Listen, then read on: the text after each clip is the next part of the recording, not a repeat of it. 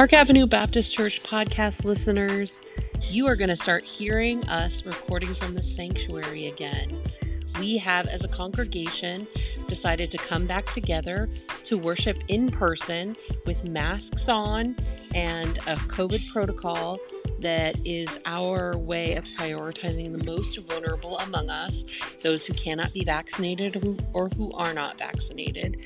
So enjoy listening, and again, you might hear us from our sanctuary in Atlanta, Georgia.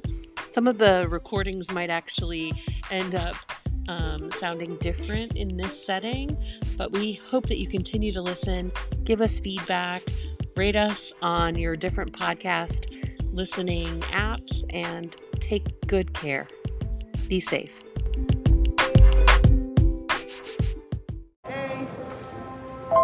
Under my umbrella.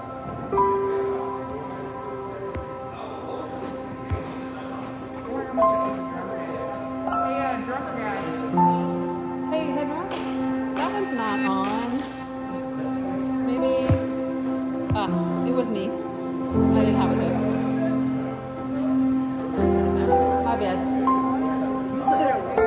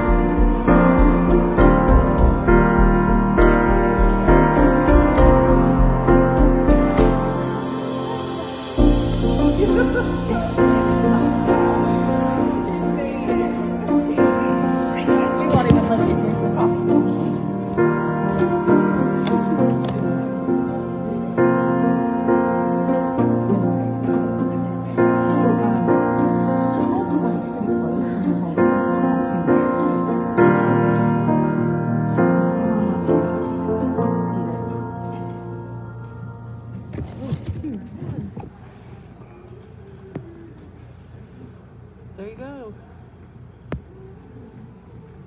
Good morning, good morning, good morning. Good morning. So delighted to see each and every one of you this morning. Those people online who are joining us this morning, I'm Pastor Henry, but by pronouns he and him. And I'm joined this morning by Pastor Darcy, who is my partner in crime. So we are this morning, as I said, to welcome you. A few administrative things, if you want to follow along with us this morning, those of you online, www.parkadambaptist.com, and you can click at the top and follow bulletin. And you can follow along with us this morning as we continue our worship. Also today, we do have the slides up if you want to sing along. We do that this morning, yes, because a lot of the songs are. That's real. Yeah, some at times are new, so you can follow along with us this morning. We are continuing our sermon series on proximity, where we're asking the question, who is our neighbor? We're talking about sharing space with one another, being in communion with one another, and I'm so excited this morning. I'm pumped, I'm psyched up, and hyped this morning. We have Pastor Darcy, we have our friend and our family, Reverend Beck, joining us this morning. They're going to be doing an artistic sermon, so that's why all of this is up here this morning. Woo! So let's give them a hand this morning. Pastor Darcy told me this, I said, okay, let's get this going. So we welcome you this morning again. Those of you online, as I stated, we welcome you. And let us continue our worship this morning with our worship team. Good morning, Park Ave. We invite you to stand as you're able. This morning we are singing songs that celebrate the fact that God is both a mystery that transcends what we can know or think, and also God is intimately familiar and close. God is in fact our neighbor, and God is made known in our neighbors. So we are singing songs that celebrate that reality this morning. If you would pray with us before we begin. Holy God, who is close to each one of us, as close as our neighbor, we pray that we would know you in your holiness and in your nearness, in your bigness and in the mundane. Would you fill this time up with your spirit, God, that we might encounter you, that we might know you, be shaped by you, that we might shape the world around us in your image, the image of love. We ask all these things in Jesus' name this morning. Amen. Amen.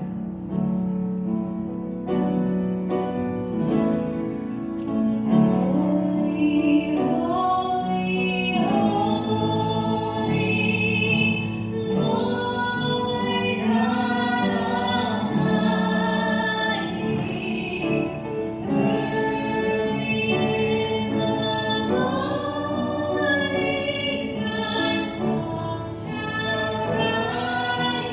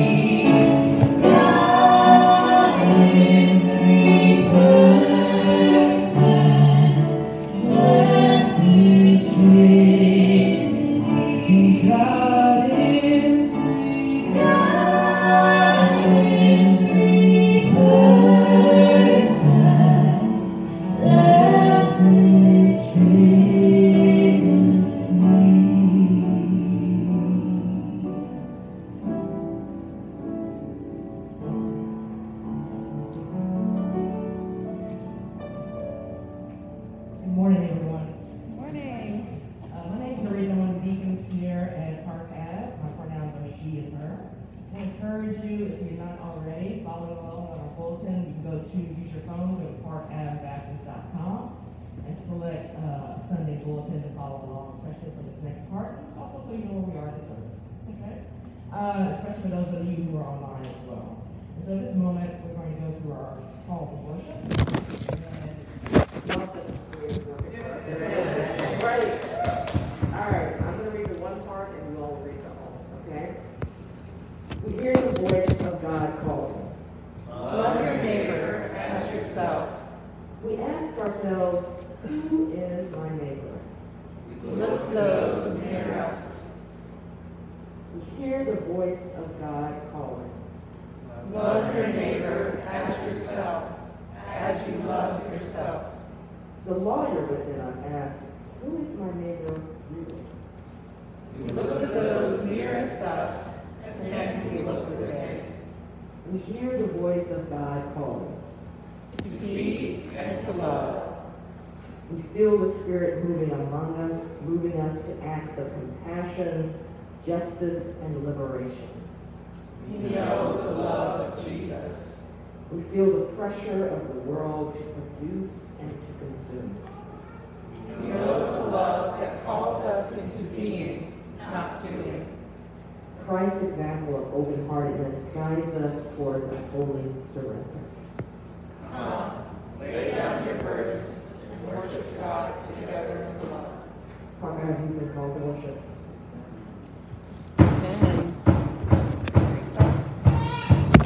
All right, Parkad. You know this one. Sing along. If you feel like laughing, clap your hands. Yeah. Everybody sing, oh, oh, oh, oh, oh, oh. Sing that again, y'all. Sing, oh, oh, oh, oh. One more time till you get it. Say, oh, oh, oh, oh,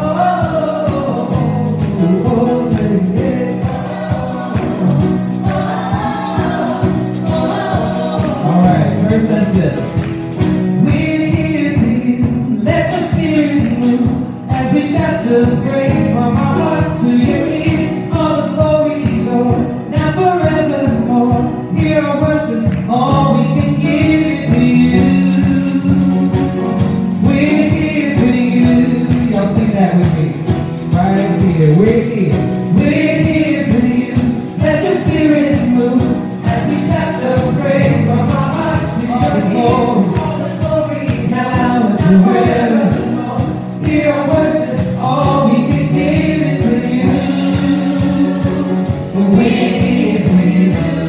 So we dance, yes we do. And we sing, we worship, we worship. You are King, you are King. Tell them why. We're here for you, and we give, yes we do everything.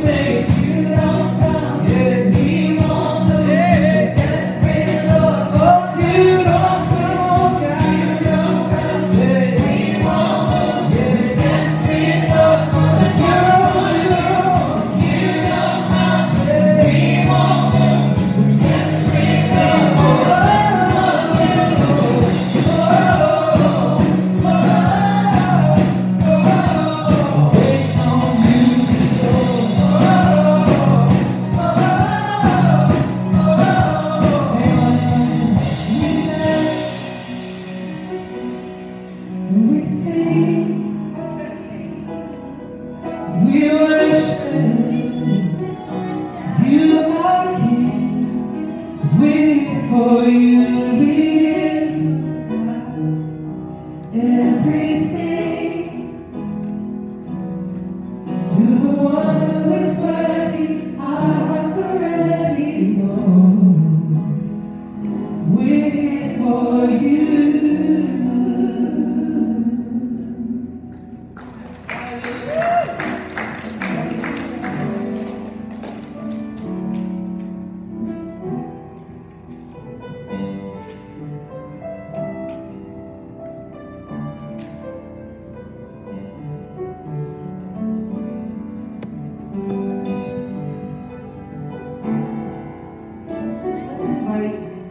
Ourselves into this time of centering down. Deacon Rita, you do this so wonderfully. Thank you. Would just get in a comfortable seat. Those of you who are watching online, wherever you are, just get comfortable. This is an ancient practice that's been reframed by Reverend Dr. Howard Thurman. So we always take this time during our service just to kind of center down, be still, and be present in the moment. So again, get comfortable. If you would, place your feet flat on the floor. And if you feel led to, just close your eyes at this moment, okay? And just concentrate on within the personal self at this moment. And just to relax a little bit, we're going to take 2 or 3 deep breaths. We're going to inhale slowly and exhale slowly. So take a deep breath, inhale.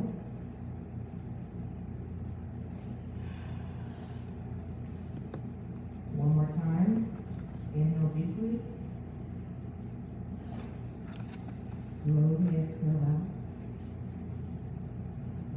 Third time for the Holy Ghost. Inhale deeply. Slowly exhale. Continue to keep your eyes closed and just breathe normally now. Calm your mind. Let go of any tension, any weight or pressure you feel in your body, starting with the crown of your head, moving down to your eyebrows. If your brow is furrowed, you may not realize it is. Just relax your eyebrows. Moving down to your jaw. Relax your jaw. Unclench your teeth. Relax your neck. Relax your shoulders. Let them just fall down. You probably want to let it have some tension there. So just relax your shoulders. Feel your arms relax. Feel your back touching the seat or chair wherever you're sitting. Just feel that contact and be aware of it. And continue to move down your body, just checking in, relaxing, releasing anything. Your hips, your sit bones, feel yourself and as yourself just sinking further down into your seat. Your legs are relaxed, down through your knees to your feet. Your feet are grounded on the floor. You almost feel like they're straddling.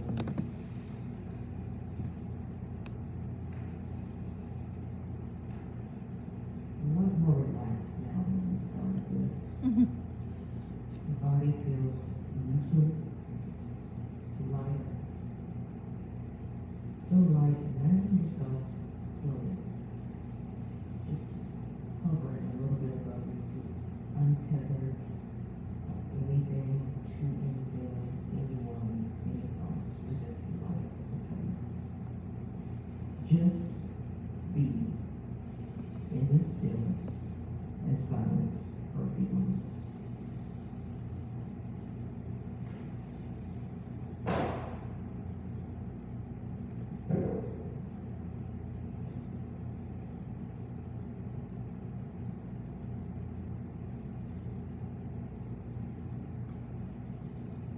Creator God, thank you for this time of stillness.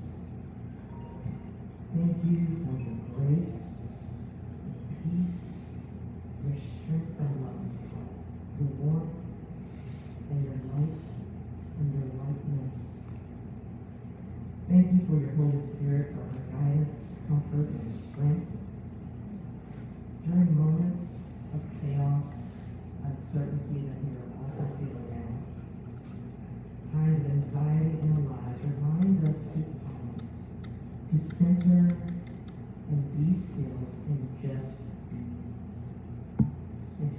your Spirit to fill us up anew, to freshen us up, to rejuvenate us. Live in, and most importantly, through us, so we realize that we are enough, just as we are. We are blessed. Regardless of what anyone says, we are blessed. And we are empowered to be a light, to share your love with someone else. It's in the radical name of Jesus that we pray. Amen. Amen.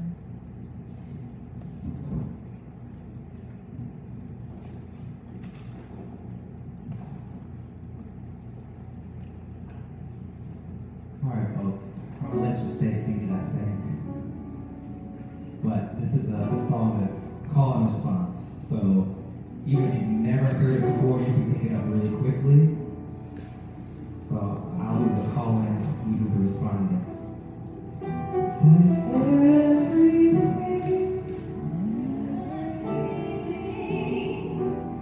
yeah, everything to me. Everything to me.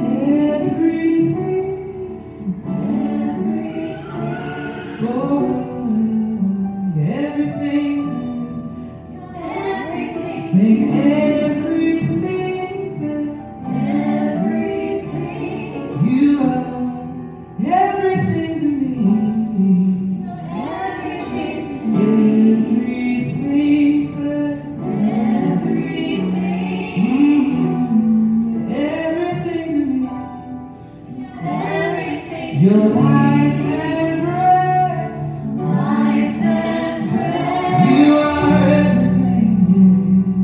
You are everything to me. You're my peace. You're my peace. You're everything.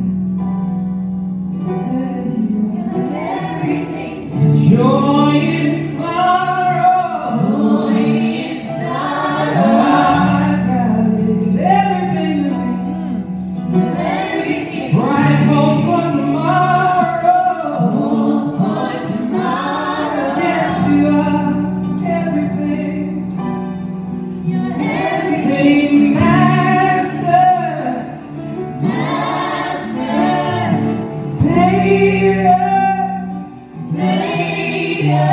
You're my mother. Mother. You're my healer. Healer.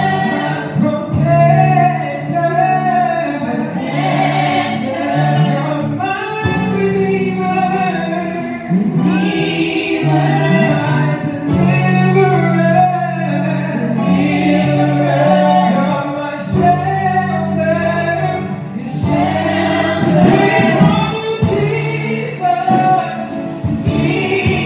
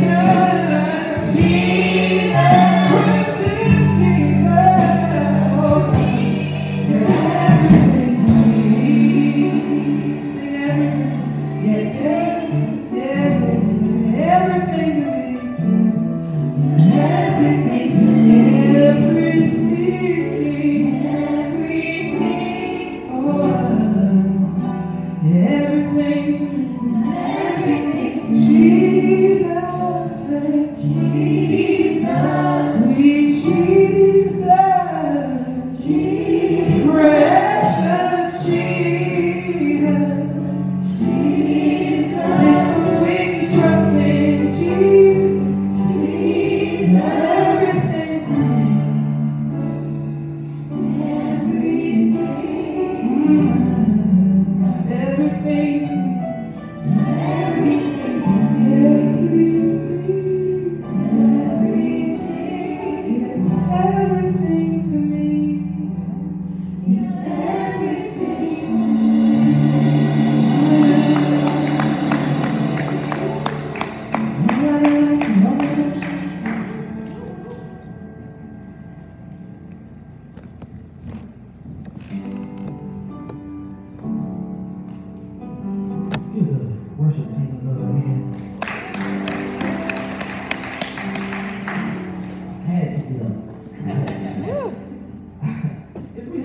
kids, y'all can come forward. Or you can stay back there. I can talk to you. This is an off-the-cuff children's home, if I can say that.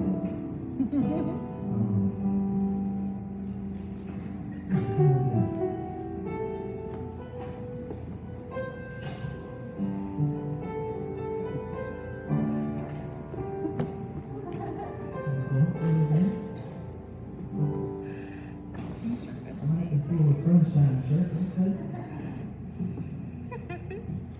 So as I was walking through our library this morning, trying to find something to say during children's home, I found this book. It's called Accidental Love by Gary Sumter. And as we're talking about who is my neighbor, about sharing spaces, about proximity, I just want to read this first page so we can correlate this how to our sermon series this morning. The first page says this. It said in its title, "Could a tough chica fall for a nerd?" That's the title. It says, Renu stuffed his handkerchief into his front pocket. He shifted his gaze from her face to the front of the school, and Marcia could tell that the nerd wasn't familiar with her kind of school. He was one with security guards who themselves looked like thugs. "Who's that?" Ernestine. A crew of girls bent over holding their sides laughing. "Come down here and say that. We can chump right here." Marcia barked, her hands curled into her fist and then uncurled, each of her long fingernails like daggers. None of the girls moved, but none stopped laughing. They laughed and they did a dance around the backpack at their feet. "Don't worry about me," you said. "People are always picking on me." And Marcia winced at his admission and said, "They won't pick on you if I was around. They would show you some respect." She was surprised by her proclamation. She didn't know the nerd more than 5 minutes, and yet she was defending him. I say that to say, and I know this is very off the cuff, but with our neighbors, I think we all have a responsibility. One of our responsibilities is to defend each other. And I think this story speaks towards that if we're going to call someone our neighbor, if we're going to walk how Christ walked, live how Christ lived, Say that. we're going to have to defend one another. And it may be unpopular, it may be a situation that gets a little testy and you may be nervous. And you may experience this in school. I've experienced this myself, trying to defend someone. But it's the right thing to do. So take that as you take it. Like I said, this is off the cuff. I just saw this book. It spoke to me. It's called Accidental Love. And it's a word that we always use around Park Avenue. We call it intentional. So if we put intentional love in front of that, we can be intentional about defending each other and standing up for each other in moments and times like this. Amen? Yes. Amen. I think we have a scripture reading. Right before she conducts the scripture, there's a few announcements really quickly. For those of you who may not be getting our weekly church emails, the announcements are always there, so if you're not getting those and you would like to, let any of our pastors, Pastor Darcy, Pastor Henry know, and we'll make sure you get on those emails as well. So you'll be up to par with what we're doing every week. All right? So, just a few. If you want to be enriched by helping pick people up and drive to the church, those who may not have transportation or the means, contact Elvis Wynn or any of our pastors as well. You can also, if you're getting the weekly emails, fill out the Google form. There's a link to that, so if you're interested in that, you can do it that way as well. This past Monday, our book club started with Pastor Darcy, and it will continue every Monday at 8 p.m. via Zoom until the book's concluded. The current book is Wisdom Jesus by Cynthia Vogeldt. Am I pronouncing that last name correctly? Sure, maybe. No sign-up is required, but the Zoom link, again, is in our weekly email, so you just click on that link every Monday at 8 o'clock. We are in need of some volunteer help with our continued hybrid Sunday. We're really blessed to be able to come in small groups right now, socially distant in person, but also we want to continue to stay online because we reach some people as far away as Germany. We want to continue to reach people who may not have access to a church like ours. And so so we're always looking for volunteer help to kind of keep that hybrid services going along. So if you're tech savvy, or even if you're not, and you have a willingness to be trained, we can definitely get you ready for that. So if you are interested in that, contact any of our pastors as well. And in that vein, next Sunday, which is the final Sunday of August, we're excited to have Reverend Cassandra Henderson back preaching. It will be remote, so that service will be online. We're excited to have her. So again, tune in at 10 o'clock Eastern Time. I know sometimes online people ask what time who are watching us in other time zones. We are Eastern Standard Time, so we want to have you back next Sunday just to hear a word from Reverend Cassandra Henderson. Yes. I think that is it. And then Keith, you're up. Good morning, my dad. Good morning. Hear this scripture reading from Galatians chapter 3, verses 22 through 28. Scripture declares all things are locked up under sin, so that the promise based on the faithfulness of Jesus Christ might be given to those who have faith. Before faith came, we were all guarded under the law, locked up, until faith that was coming would be revealed, so that the law became our custodian until Christ, so that we might be made righteous by faith. But now that faith has come, we are no longer under a custodian. You are all God's children through faith in Christ Jesus. All of you were baptized into Christ, have now clothed yourselves with Christ. There is neither Jew nor Greek. There is neither slave nor free, nor is there male and female, for you are all one in Christ Jesus. The word of God for the people of God. Thanks be to God.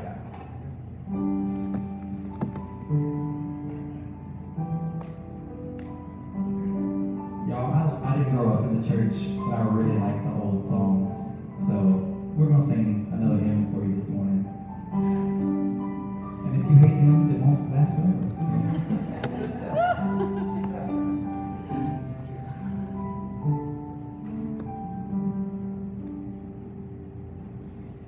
As the deep panted for the water, so my soul longeth after thee. You alone are my heart's desire, and I long to worship thee. You alone are my strength, my shield. You alone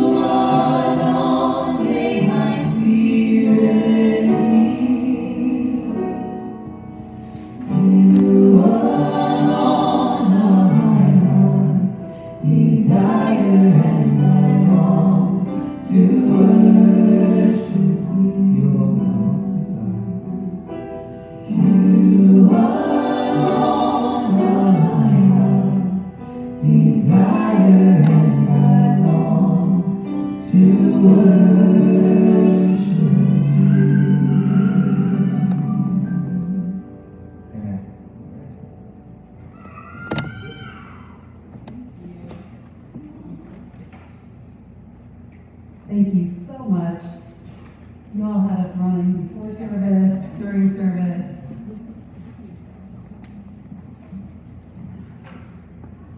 I called Beck up 2 weeks ago.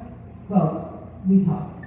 But I called Beck up and I said, God told me we're going to preach together. Oh, Lord. I had this vision of us preaching and painting together. And I'm so glad that you took a chance. What does it look like? We're not quite sure. So, roll with us. So, I'm Darcy. I get to serve with Pastor Henry.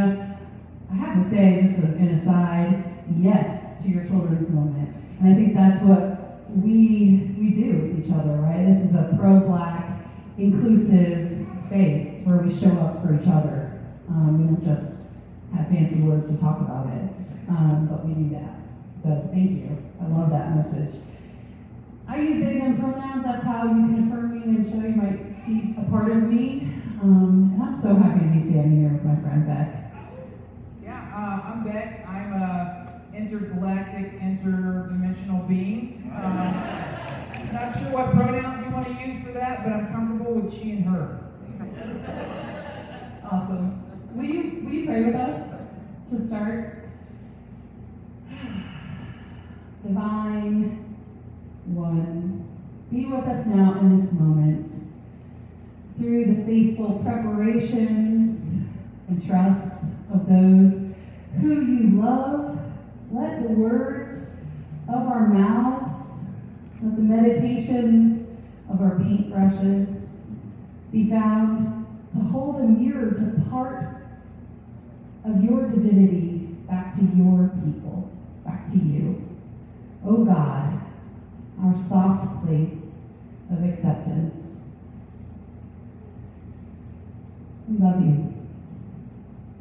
Amen. So we've been in the sermon series. It's been going on. This is like our second month. Next week is our last Sunday of talking about proximity, but it's always around us. It's what we're negotiating all the time right now, particularly when your boundaries might be different than mine. And how do we negotiate that in this world, right? How do we get close and get back together and love each other and respect distance and hold the boundaries that we set with each other? So we've been on this whole journey, and today we get to hear all these different perspectives. I'm going to give a little bit about those perspectives, and today we're welcoming Beck.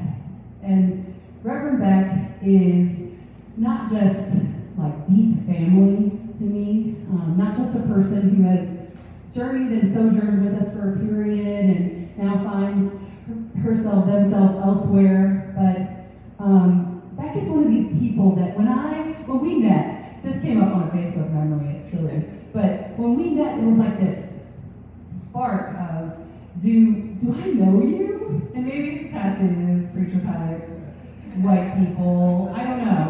But I think it's more than that, right? I had this spark. I was just like, do I know you? Do I know you? So we have those moments of affinity. I don't know if you've ever met someone and you're just like, man, I know this person, right? And you just immediately resonate. A few months ago, well actually it's over a couple years now, I started attending a traditional mainline service, and there was a woman in her 70s there with these funky glasses, just a spirit of joy all over her. And my soul immediately recognized her and said, I know her. She's family. Now, strangely enough, we weren't cousins, but that's because everyone in Douglasville is related. Wait. Have you ever recognized someone? That's beautiful. You were literally family. Yeah, that recognition, I think, is what I want to believe that's what I would feel when I saw Jesus. And I think that's what everyone had. We'll talk about that later, but what people had, even people who had who had demons or maybe who were truth tellers said, I recognize you. I recognize you, Jesus. And I think our souls can recognize each other. And a part of why I just love that we have this open pulpit is that doesn't happen necessarily humanly with everyone. So in this space, we want to uplift different voices that will give you that spark. Things that I've heard and that I've learned about in this sermon series. I mean, last week, Nikki Hardeman preached, and I felt this affirmation of me in my mental illness, in my quote-unquote shortcomings that was just beyond. It was beautiful. I felt that her, in her own affirming of her ADHD, was just allowing me that space to say, I'm more than those things that maybe are stigma. I heard the story of the women in proximity to Jesus preached by Reverend Amina McIntyre, and that naming and calling the story forth is so powerful. And for me, it was a call back to service. So proximity can take us to knowing ourselves and to why. Why do we live into a life of service? I heard Deacon Daniel preach a couple weeks back, and I re-listened to his sermon just because I like how he talks. But it was this resonant message. That Sunday was so powerful of how we all have access and proximity to God, right? That's where he took it. And I preached near the beginning of the sermon series about this oneness with God, and that's the thing that's really been shaking my brain. And so, as Beck and I create one painting together, I want to say, again, the message, well, you'll hear what the message particularly is today, but there are so many different takes on Scripture. And I think today we're going after one that's a little triggering, no? I don't know about you. Maybe you can tell us a little bit about the context of what we're looking at today. So we're popping into Galatians, and where the name actually comes from is from a Latin word that goes back to Galate, which, voice is cracking, sorry. Probably all that drinking, smoking, and fornicating from last night. Hey now. James 5 says to confess your sins before the elders so you know how to pray to each other. So just confess. Now you can pray. We'll talk about that later. So this word basically refers back to Celts. You're like, what? Irishmen in Eastern Turkey? Yeah. Because around 500, they had come over to sort of war with this other group of people. And for those of you who know a little bit about ancient European history, you know that the nomadic people of northern Europe were naked, wild, marauding types. Yes, naked. So these were the people that had lived in this area, as well as Turkish persons and a lot of other people. Jews were migrating to this area. So this was sort of the people that were here in this area. And as you can imagine, there were a lot of different religious rites, people coming from a more animistic society, right? A more tribal location in which they believed that God was in and around and through nature, so they had different rites. And then they're coming into contact with people in Near Eastern Asia who had different belief systems, different rites, a whole different pantheon. And then there are many persons who had come from and around the Jewish religion and were following Christ who had these specific rites as well. Now, when we talk about the theology behind Galatians, what we see is that Paul is writing this very angry, snarky letter. And Paul can be snarky. I know a lot of you have been hurt by Paul, and I really apologize about that. The Christian church, sadly, has done a poor job of interpreting Scripture. But what I will say is that Paul is a little PO'd here, and he's coming because there's a group of people here who are sticking and maintaining to their own sort of spiritual and religious rites and not allowing other people to incorporate theirs or integrate theirs into following Christ. So you've got a collision of multiple cultures here. So Paul's a little bit angry. Now, he had just come from the Jerusalem Council. This is around 49 AD. So Jerusalem Council in Acts 15. They had basically said, let's talk about what it means to follow Christ. And they said, you can do whatsoever you want to do except for these several things, right? Some of those were things like strangling animals when killing them. Like they wanted to maintain the humanity in having meat, right? This is kind of part of that kosher law was humane ways in which we treat animals. Some of the things at the Jerusalem Council were not having blood in the meat. Now, I don't know about y'all, but I'm all about some medium rare, if you know what I'm saying. So, according to the Jerusalem Council, I'd probably be burning. Not that we believe in hell, but whatever. That's a whole other discussion for another day. But let's say this. These things came around. They said, watch how you eat meat, watch how you handle blood, and then lastly, no fornication. And I know that's all our favorite sin. But what he's really saying, what that fornication word there was porneia, right? Temple prostitution. That's where we get our word from pornography. It's sort of an objectification as well as trying to honor some sort of fertility rights to bless your crops. So you basically fornicated at somebody in order that your crops would be good. And that's what Jerusalem Council was saying. So Paul's mad when he gets here.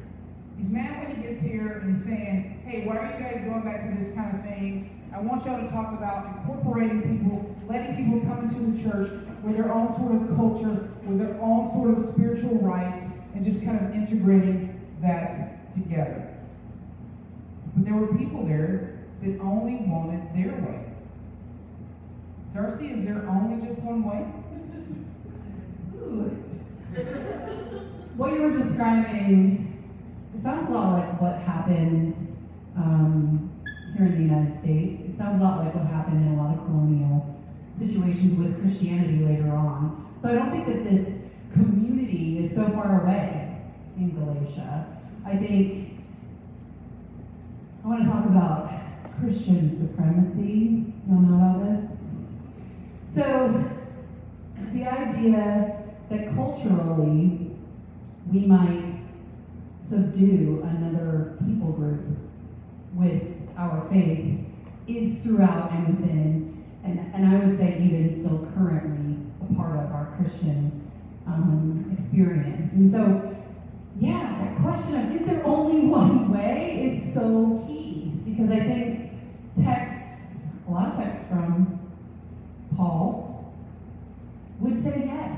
Oh, the words of Jesus himself, right, might even lead us to that conclusion. I am the way.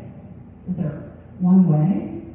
Is there just one way to be? And so I think communities, the church being the one that we're talking about right now, but communities that think that there is only one way, one belief to have, one way to interpret Scripture, the literal meaning, if that's a thing, that sort of calcification of our theology, believe what you want to believe, grow with your beliefs, right? So having someone say what is the right belief and what is heretical belief is one way for us to feel like we're in the in-group, right? Or we have the correct belief, and there's a safety that we find in that.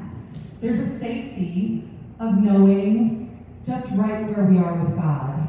I think there's another safety, though, that can be found in recognition of oneness with God, in recognition of God in Beck, in recognition of God and Jesus in the one who is clothed, in the one who receives help, but not even just them, in everyone.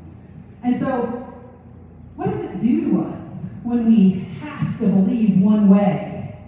I think it diminishes our ability to lean into our own recognition, our own, something, do I know you? Something about you, stranger, something about you, person I just met, something about you, person that looks kind of like me or not, you know? I think that when we have our beliefs told to us, we start to not trust ourselves. And then we have to heal from that. So we have to kind of deconstruct, right? After that, I think. And so we hear this text today. Before faith came, we were guarded under the law, locked up until faith was coming and would be revealed. Just a little aside, I actually am getting back into Paul. You know, is hell freezing over? I'm not sure. I don't believe in hell, so. But really, I love this. When faith was coming, I think always in the past I was like, oh, he's talking about Jesus. But I think actually, Paul holds this continual revealing of faith, which I think is really exciting. This revelation isn't just one event in history millions of years ago. Yes, a brown man, but a long time ago, right? This allows for our faith to be found and then lost and then found again. It's a cycle. So this scripture says this, the faith was coming and would be revealed so that the law had become our custodian until Christ, so that we may be made righteous by faith. And Beck and I have talked a lot about this in our preparation. Is it the faith of or the faith in Jesus? Jesus Christo? Is it the faith of Christ? I mean, singing that song, everything, saying the name Jesus is powerful. I love Jesus. I follow Jesus.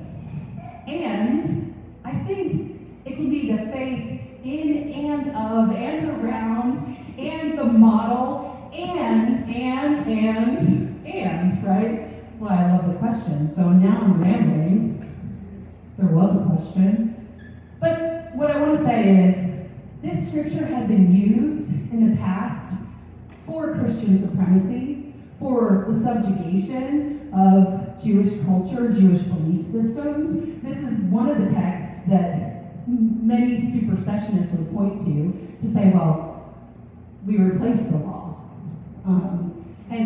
And again, that's cutting ourselves off, I think. So, in short, there are many ways. There are many ways. But is there a way for the church, particularly fundamentalist churches or churches who police belief, are they locked into this? Are they creating the law again? Is it again what we're seeing, what Jesus was trying to change? Whom the Son has set free is free indeed.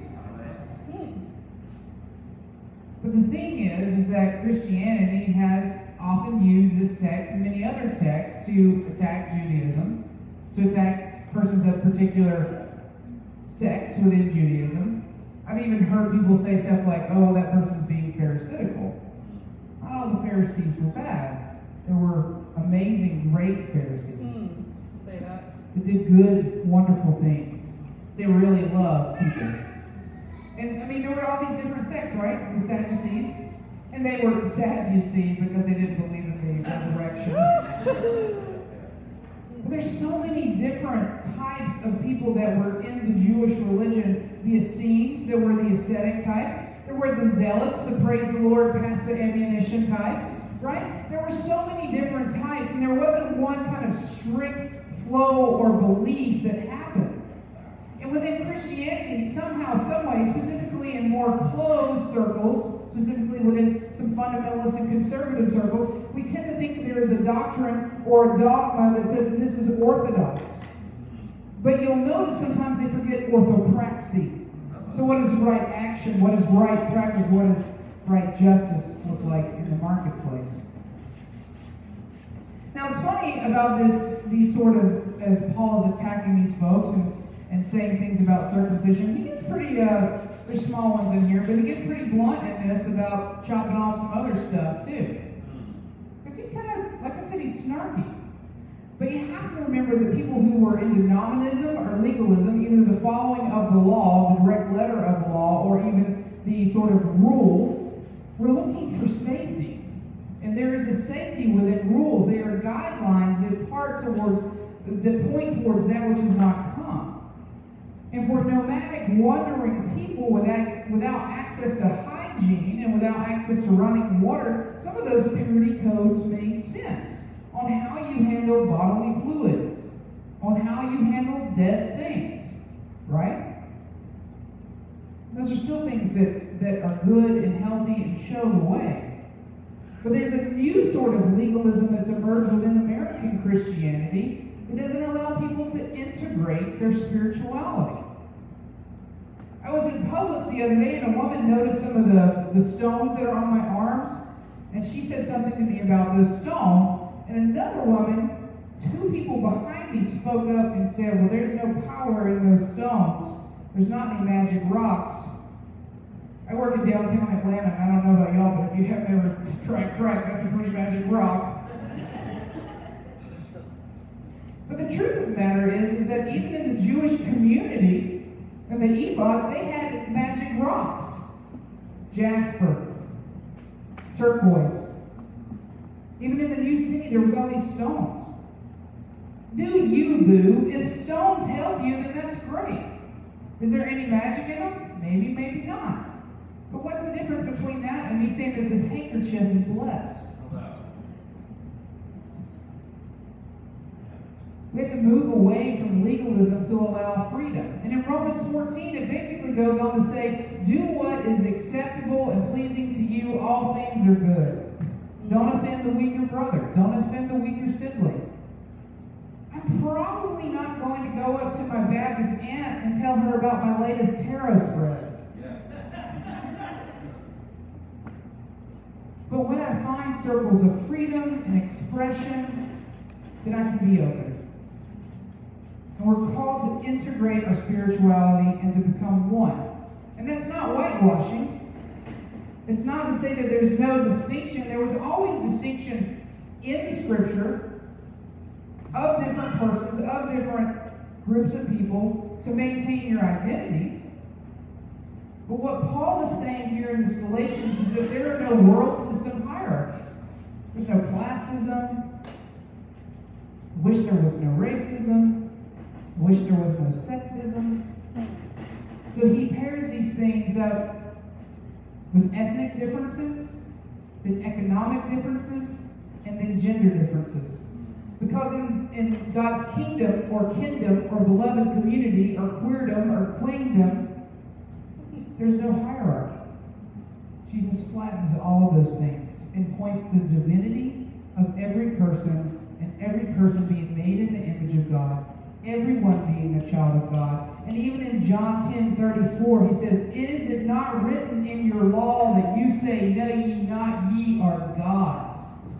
And perhaps the message that came through the institutional church was to rob us of our divinity, to put us into boxes, to subjugate and to oppress, when the message of Christ has always been that of liberation.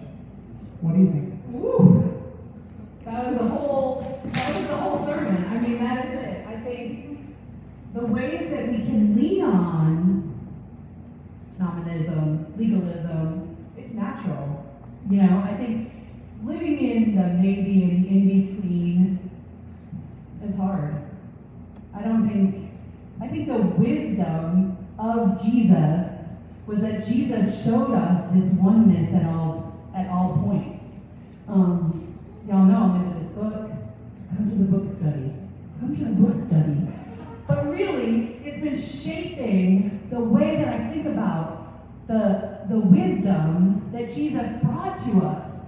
It's been clarifying parables that I really thought were about loving your neighbor. Okay, there's your neighbor. Of course you're going to love him because you're a good person. There were moral statements as opposed to statements of being one with the living God, being one with each other. That recognition is so powerful. So, I I've been thinking a lot about my own history and people who have experienced more intense fundamentalist belief systems. And so I had something like that. It wasn't about church, but it was like that.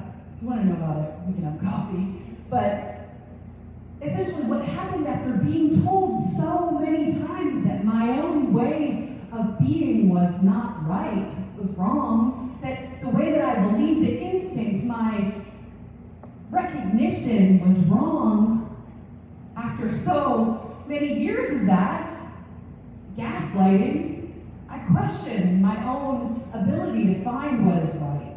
I questioned the ability that I have to recognize what is right in front of me, which my whole senses are telling me, right? To trust my body. And so, thinking about coming out of these situations where I've been told what to think, I've been told how to respond, I've been given, or, belief systems have been impressed upon me. I say that in a nice way, kind of been shoved down my throat. How can we together come to this trusting ourselves? Trusting that recognition, that likeness, that aha, that, I really think I would have when I was in Jesus' presence, but maybe I wouldn't if I wasn't trusting myself enough, if I had forgotten that God made me, that God calls me good, that what I think is important. And it's funny that I'm talking about this in this scripture, because I think if you had asked me 2 months ago what this was about, I really would have been like, this is some white guy mansplaining the world and telling us we're all alike and disregarding all of our individual experiences. But now I see it as maybe this is Paul trying to teach us what faith can look like when we have the faith that Jesus had, when we see the oneness of everyone that Jesus saw. And so when we begin to come out and trust again our recognition, I think people call this, what do they call it? They call it deconstruction. It's a buzzword. Deconstruction. Hashtag deconstruction. But I think of it actually as this, well, I don't know, we were talking about it like differentiation. Differentiation. You can believe that, and I can believe something different, and I can respect your belief. And it's not about one belief being right. It's about more and many beliefs. So, what is differentiation, deconstruction, what does that look like? How can we get back to that recognition through differentiation? So for me, my deconstruction was pretty loud and pretty public and pretty online. And I was in a Pentecostal conservative denomination that won't be named. And I was sort of their poster girl for like some hip stuff that was going to happen. And so I had moved back to Georgia, which I never wanted to go back to Georgia, but that's a whole other story. And as I was at a birthday party, my brother-in-law was like, "Why don't you just move to Decatur?" And I was like, "What?" He was like, "Just move to Decatur where your people are." And I love my brother-in-law, but I was just kind of like, huh. And see, at the time, I didn't just look like this on the outside, but I wanted to share, and I wanted to reach people who I felt like the traditional church was pushing out of its way, pushing out of its congregations. And so my car was very colorful, right? I had all these different bumper stickers on my car, stuff like Namaste, and Coexist, and a little Bernie sticker with a rainbow flag on it. Hashtag 2008. Yes.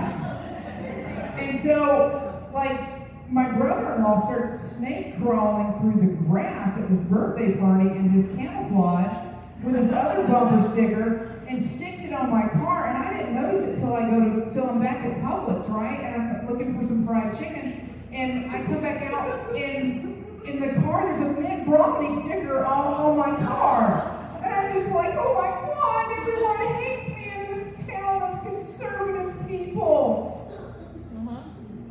And I felt different, and I felt like everyone was already calling me a heretic. I started getting those messages online like, I'm praying for you and your eternal soul. We hope that you turn away from your apostasy and your backslidness. As you are leading people to hell, you false prophet, you're tickling ears. And I was living in poverty, y'all. I wasn't tickling anyone's wallets. Like, I was working with our homeless population in Atlanta. Like, if I was going to tickle some ears, can somebody please just tickle my wallet? Wait, what does tickle ears mean? Yeah, I really don't know. It's like this thing that people accuse you of if you're like a false prophet, right? So God bless their hearts. But I love my brother-in-law, and I love my people. I love my white Appalachian cracker folk, okay? I love them. 8 generations of country people doing the best that they could with the Word of God, trying. And I love them. And I love camouflage. So how do you get to that point? And I love taxidermy. I had to walk through hell. Right. I think it was a lot of pain that broke me open because I was just angry AF for a long time. But those people are doing the best where they are in their journey with what they have to get towards God. Bad theology can hurt people, but it's up to us who have been given some stewardship over theology to help spread the message of reconciliation, the message of grace, the message of liberation. Because jack-leg preachers in West Georgia, God bless their hearts, haven't had as much privilege or education to understand. And while I love Joe Bob and Pastor Squirrel and First Squirrel Baptist Pentecostal Church, we gotta love other folks that they've been pushing out. And somehow in that oneness and pointing to the weight of God and saying namaste to Pastor Squirrel and Pastor Bob, we can bring in some love. And it's love and it's kindness that calls us to repentance. And I think it's through love that challenges, that calls us away from bad theology. This oneness is a narrative throughout all of Scripture. Yes. So you want to bring some of those scriptures that call us to Sure, oneness? absolutely. I'm still thinking about messy crying, deconstruction. Just, that's where so many of us have come through. And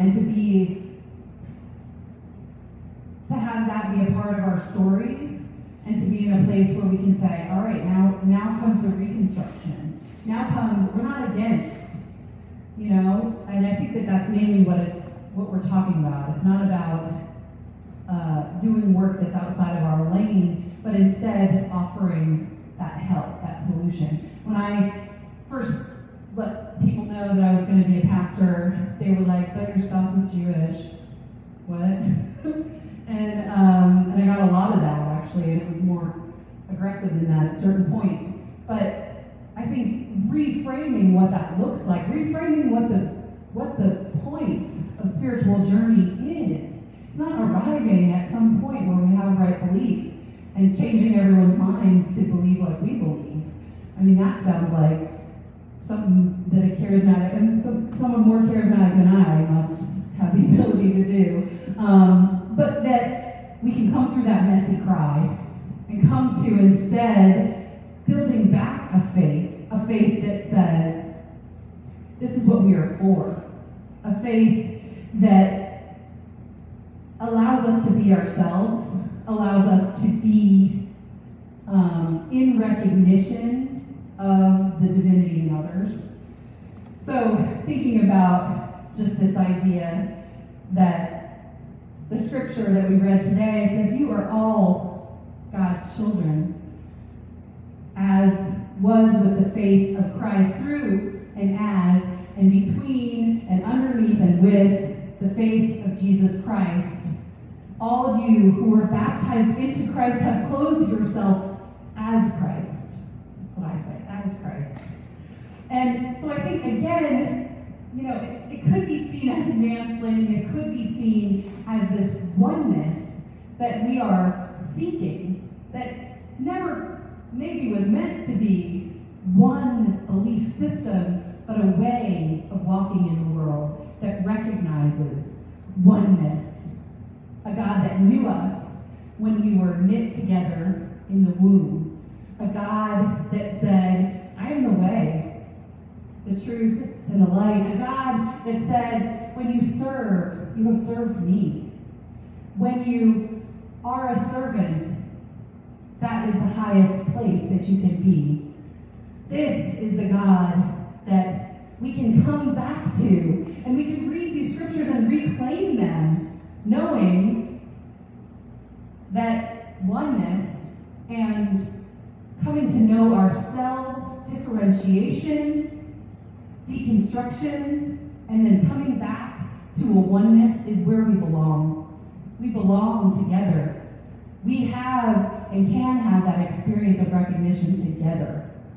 So coming to know ourselves, I recognized Beck when we first met, and that exact feeling could be what we have when we meet Jesus, when we meet each other, when we serve those experiencing homelessness. And again, I don't think it's just for people that look alike, but it's real with me and Beck. People will say it all the time. Are you Beck Cranford? I'm like, yeah, but that's my friend. But talk about the oneness that you see throughout Scripture and within. Yeah, so let's back it back up to the Torah. I think in Deuteronomy 6 we get a picture there, and we see, correct my pronunciation, Shema. And it says, Shema Yisrael, let's sing it, ready? Shema Yisrael, Adonai Eloheinu Adonai Echad. Hear, O Israel, the Lord your God is one. And I go to a rabbi for spiritual direction, and he started telling me about this cool mystical sense of one. God is one. God is unified. This is not a monotheistic creedalism that's coming out here. This is saying that God is unified. And there's something in that is unity. If we fast forward to John 17, which John is a crazy mystical book, but Jesus prays 5 times that his disciples and his followers will be one. He prays for that 5 times. He says, Father, as you and I are one, make them one. 5 times he prays it. He only said 1 time for Lazarus to come forth from the dead. So is it harder for us to be unified, not whitewashed, but together than it is to raise the dead? Yes, it is. And I always thought, oh my gosh, couldn't the church get along? The church. Well, maybe it's within, and we do that work within, and then we can see that recognition. That doesn't mean there won't be another time when what Daniel talked about, churches and meeting and everybody's fighting, but we can have that oneness. We can seek that oneness with each other.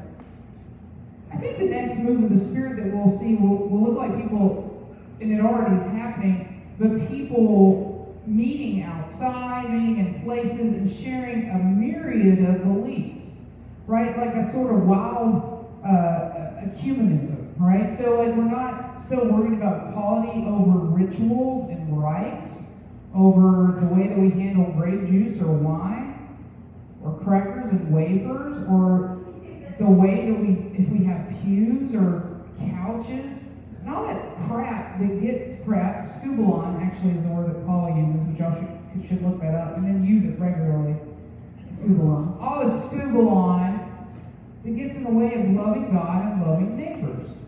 Because at the end of the day, all our rituals that we turn into saying that they're sacred, I mean, they're just kind of scubalon. Back to you. Well, I think we've said it and we've resaid it, but what we want to do, so a lot of times here we want to not just say words that mean things. We also want to act and live into those. And one way that I've found, not me, but I found some folks that also do this, is by experiencing it together. And I like to do that through art making. So it's important that everybody feels safe and comfortable and wear your masks. But in the time of reflection and response that comes, will you all join us? Will you paint? Will you come up here and paint as you feel comfortable in terms of space, distancing, time? And in the painting, in the process of getting to prepare this, I feel like we came together. Yes, I do it. I feel like we came together, and I feel like that oneness doesn't have to mean one accord. It doesn't have to mean right belief, but it means a recognition. Yeah, a recognition of the divine. There is something after deconstruction, and I think mysticism is a place where we can all go to become one with each other, like Jesus in Philippians 2, the kenosis passage, where he emptied himself out to become one with everything. And there's something beautiful about becoming one. Mm-hmm. Yes, amen. That's it. May God make it so.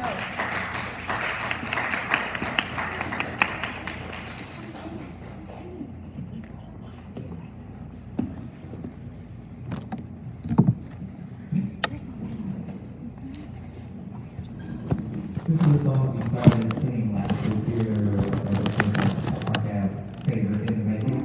So we're going to sing it again. It also kind of speaks to what Beck and Darcy were talking about, which is this unity without erasing anyone, right? We are all together, and yet what makes us different is not erased, is not minimized. We can be unified, we can be one, and still maintain who we are. Check 1, 2. Sorry, I don't have the lyrics.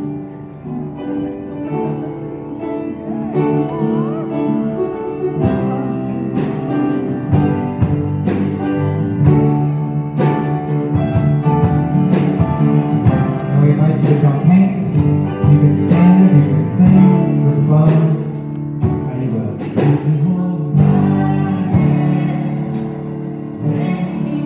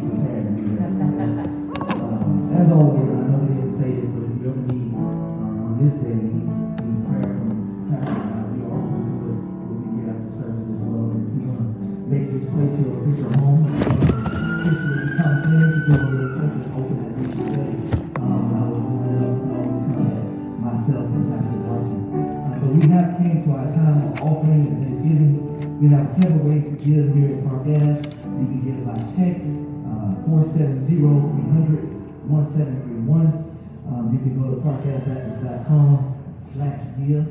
You can give that way as well, and we also have baskets in the back. But let us pray before our offering, and then we'll ask our pastors to come up and give our benediction. God, we thank you for every gift, and we thank you for being able to see the divine in each other. We ask that from this time, whatever we have to give, that it be a blessing to your kingdom, to your word, to your message, so that we may spread love throughout the world, and we may see God in each other. It's in Jesus' name we pray, the radical Messiah. In Jesus' name we pray. All of God's saints say, amen. Amen. Amen.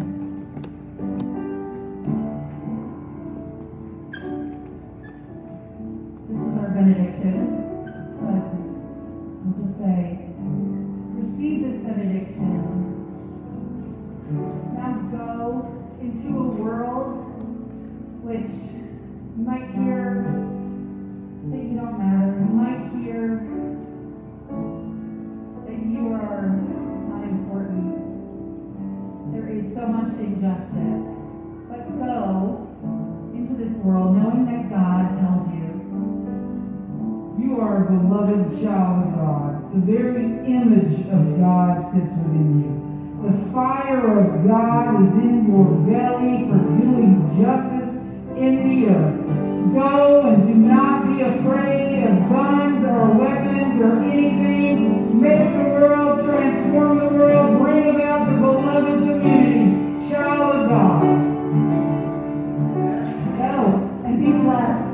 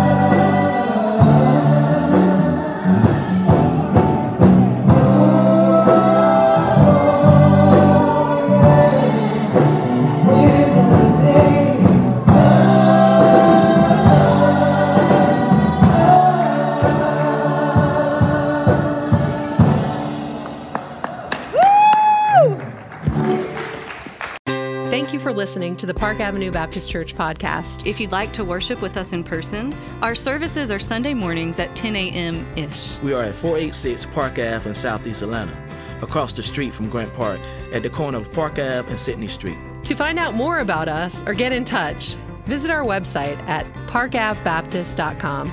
Now go into the world that is too often unjust, knowing that the God who created you loves you and empowers you to love boldly, live inclusively, and to serve creatively. Amen.